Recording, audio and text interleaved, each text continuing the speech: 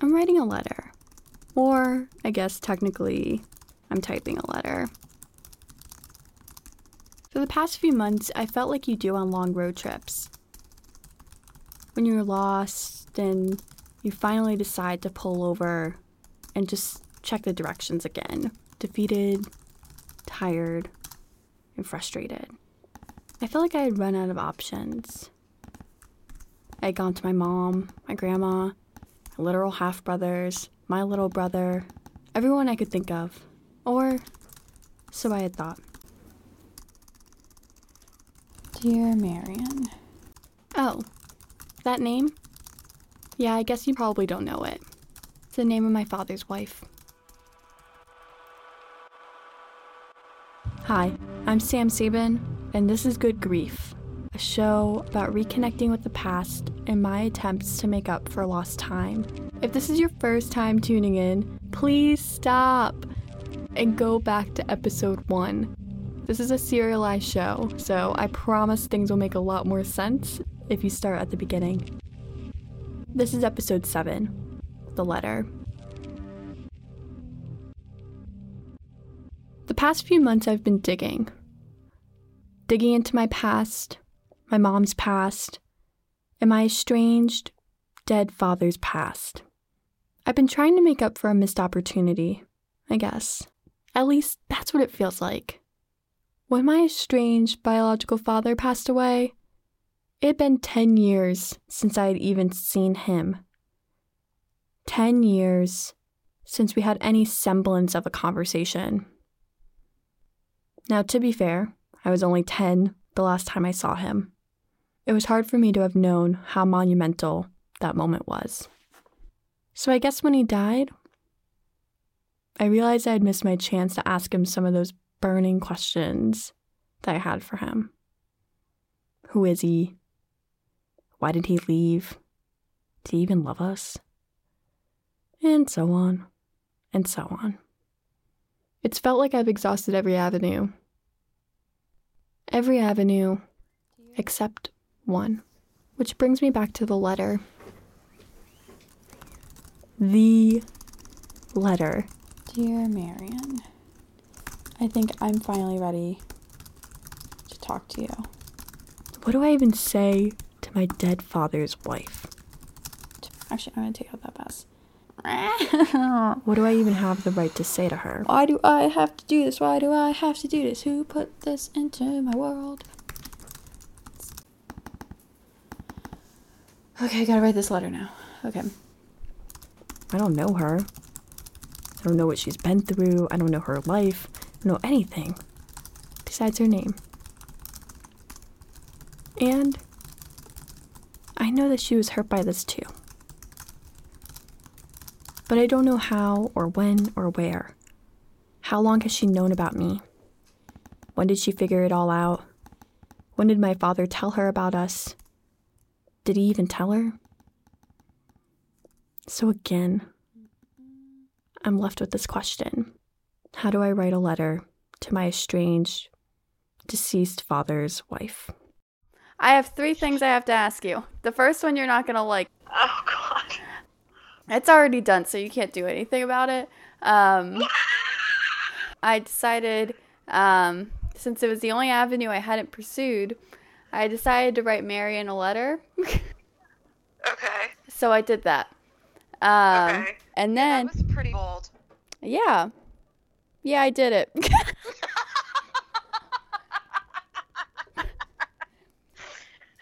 for you.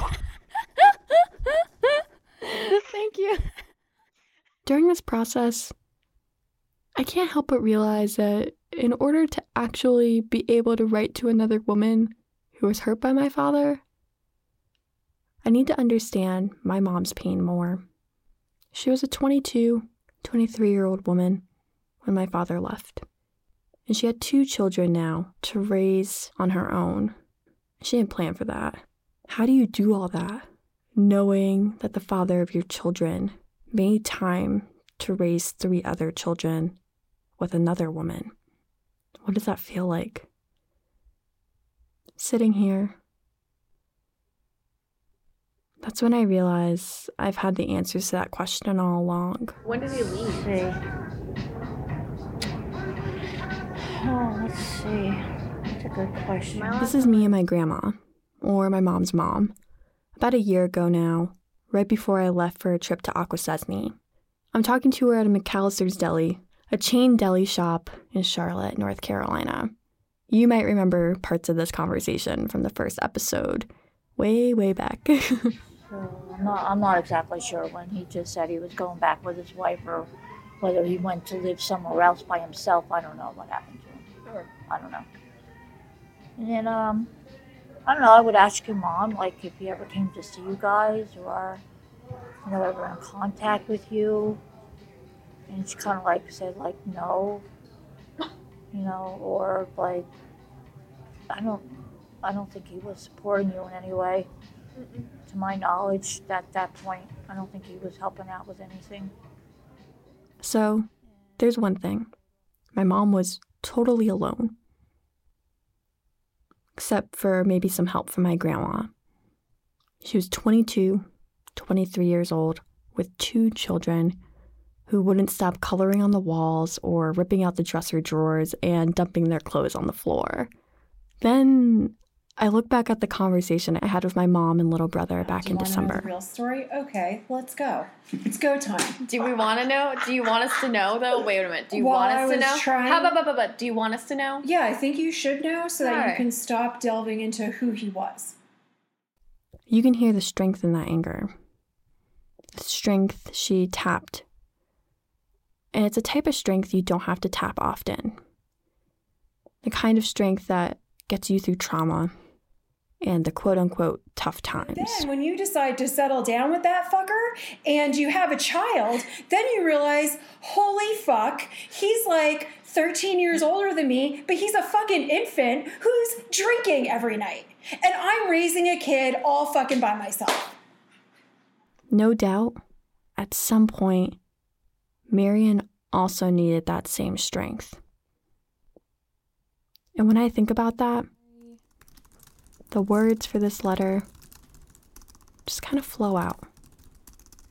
Dear Marion, I'm sorry it's taken me so long to reach out since you had the strength to tell your sons about me and my little brother. I'm not sure how long you've known about me and my little brother, but I hope your decision to tell your sons about us didn't bring you too much pain. I'm reaching out because I think I'm finally ready to talk to you. It seems weird to phrase it like that, as if it's totally obvious that you are, in turn, ready to talk to me. But if you are, I'm ready too.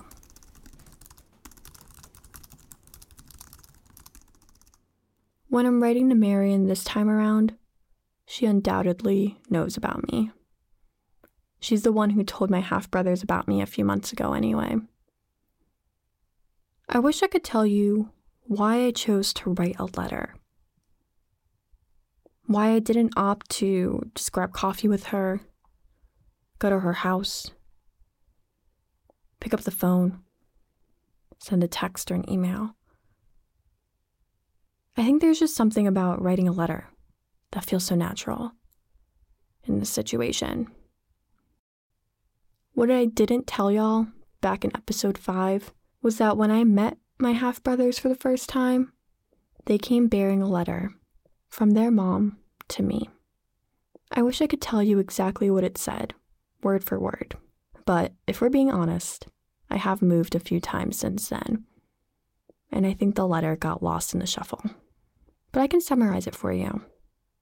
It's hard to forget the feeling I had when I read it. And I feel like before I summarize that for you guys, I need to just tell you that their mom is very religious. Her letter was brief and had good intentions, but I remember it had the smell of disbelief. Summarized, it was something along the lines of, we don't always understand God's plans for us, but we should trust Him. I didn't know how to respond to it.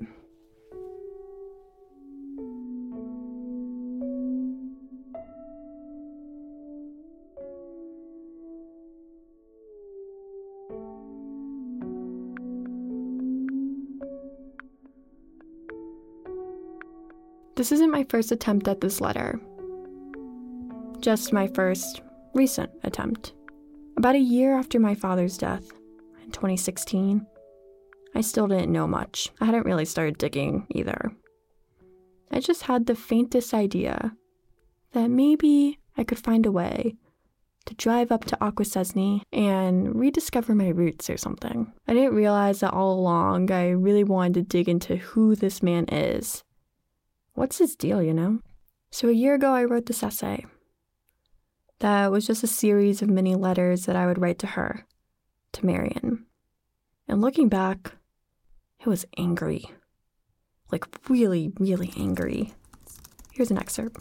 Dear Marion, does my last name bother you? Has it ever bothered you that my mom and your husband decided that their children would share your last name? To be honest, sometimes it bothers me. I'm forever reminded that I'm his daughter, and I have to correct people when they try to call my mom Mrs. Sabin. Honestly, I forgot about it until I had the idea to write her another letter, an actual letter that I would send her. That's when this faint memory came back of me sitting in my quiet studio apartment during my senior year of college, putting off doing homework and thinking about that never-ending to-do list. I'm probably drinking a glass of wine, and my fingers are on the keyboard. Dear Marion, did he ever show you pictures of his precious baby girl? Probably not. What happened when I was born? What happened when my little brother was born? Do you remember September 23rd, 1994 at all? How about March 1st, 1996? What excuse did he use? Like I said, this is too angry to actually send to anyone. I mean, he is the dad, but I don't know why she didn't want to pursue that. I'm not sure. I don't know why she didn't want to go after him. Because his name is on both your birth certificates, so he is the dad. His dad. So I'm not sure why she didn't pursue that. Maybe she didn't want to get involved with the wife, or I don't know. I don't know why. That wasn't none of my business, actually. None of my business. Thinking about my mom's strength, I have to think about this question. Why didn't she actually sue my father for child support? Force him to be in my life, whether financially or emotionally or physically? What held her back? This is one of the few questions I just haven't asked my mom. And honestly, it's really because it's super, super, super, super, super personal. But now, it just seems really important. It seems important while I'm trying to understand my mom's strength and where it came from. So I asked her while I was writing the letter. This is new. Great. That was one. But I figured since she hasn't written back that it would be more of an episode about starting to write a letter and then thinking about how you have to write a letter to her. And then that led me to the question that I haven't asked you, which is where you found the strength to deal with it all.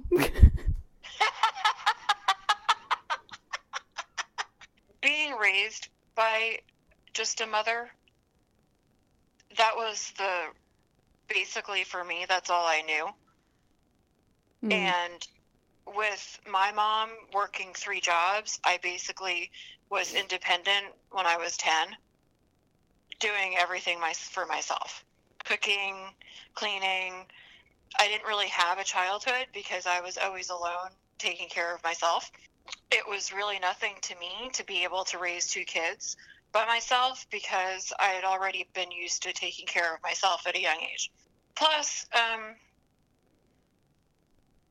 it was more of a relief because once I had you and then I had Dylan, there was no help from your dad anyway.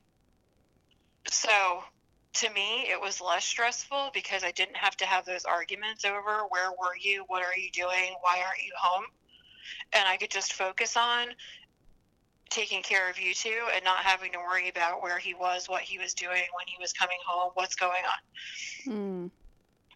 Interesting. Because then you just call the shots on your own. Exactly. I've said it before, and I'll say it again. my mom is strong. She's one of the strongest women I know. And sure, a lot of people, if given the opportunity, would sit in front of a mic and tell you the same thing about their own mom.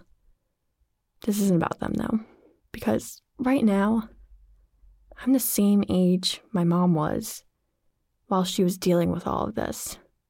A nuanced breakup, single motherhood, moving. She was also dating, balancing a personal life, work, careers, etc. I don't think I could deal with all this right now in the same way my mom had. And I like to think that Marion has the same sort of strength, and something to talk about in this letter. Sure, I don't know if Marion found out about me when I was a child or way, way, way later in my life, but I do know that no matter when she found out about me, she too must carry that same sort of strength that my mom carries. And it's probably really important to her that she does. So I use that in the rest of my letter. Dear Marion, I'm reaching out because I think I'm finally ready to talk to you. It seems weird to phrase it like that, as if it's totally obvious that you are, in turn, ready to talk to me. But if you are, I'm ready too. I've been doing a lot of soul searching in the past few years. When your husband passed away, I felt a lot more grief than I anticipated. His death actually meant something to me, and I didn't expect it to. To be honest, I didn't really think much about him, and whenever I did, I just became angry. Hopefully, you understand why. But these past 2 years, I've been thinking a lot about him. Who he was as a man, as a father, and a husband. I think it's because of my age. I'm in my early 20s, and I'm just now getting a grip on that mindfulness thing and on that coming of age period. I'm thinking a lot about who I am and why I am who I am. And honestly, it's getting hard to ignore your husband's role in that for me. If you would like, I would love to just talk to you about who he was for you. I'm not here to yell at you or to misplace my anger and confusion in any way. As your sons may have told you, I've been doing a lot of research into who exactly Robert Sabin was. And I think I've exhausted all of my options. Well, all of my options except for one. You. I know there are questions that only he could have answered for me, and I don't expect you to have all the answers for me. But what I'm looking for is to get a glimpse into who he was when he was with you and your family. Who is the Robert Sabin I never got to know? I hope this letter is finding you well. If you do want to talk to me briefly, you can write me back, or maybe give me a call, or send me an email. Here's my information. All the best. Sam Sabin.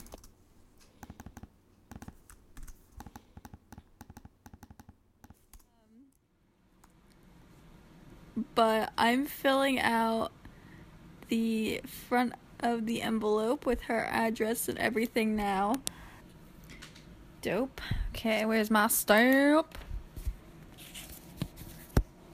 Putting the stamps away. That's the AC. We are stuffing the envelope. Meow, meow, meow.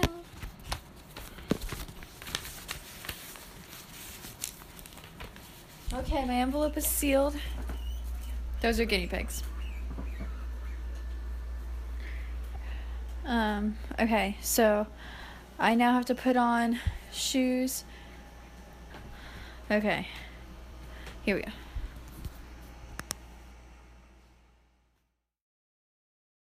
I dropped off that letter about a week ago now. Yes, only a week ago. I know I should have done it earlier, but it's really tough to muster up that courage to do this, okay? And of course, I haven't heard back yet. No emails, no texts, no call, no letter. So now, we wait. Good Grief is an independent production by me, Sam Sabin. Editing help for this episode comes from Rachel Wolf and Lydia Thompson. Theme music by Indian Wells. Other music in this episode by Poddington Bear. This podcast is funded partially by the UNC Creative Writing Program and the Bulge family. Special thanks to my family for letting me record them, and my friends for putting up with my anxieties and being my greatest editors. On the next episode. Are you excited? This is gonna be over soon? Is that a real question? Yeah. It's the season finale of Good Grief. If you enjoyed listening, please subscribe, or maybe share the podcast with a friend. You can find Good Grief on iTunes, Stitcher, SoundCloud, Radio Public, and honestly, wherever else you listen to podcasts. You can also find this podcast and more episode extras at goodgriefpodcast.com. Be sure to like the show on Facebook and follow it on Twitter for updates as I'm making the show. Just search Good Grief Podcast. I promise it will pop up. Also, with the season finale quickly approaching, I'm starting to field possible stories for a possible second season. I have some ideas brewing, but if you also have a story about grief and its complications and intricacies and so much more, I want to hear from you. Email me at sam@goodgriefpodcast.com if you want to chat. Thanks for listening. Hoy, stop it! You ate her letter! My cat just ate the letter! That sounds like my dog just ate my homework, but my cat just chewed on a corner of the letter. Barry!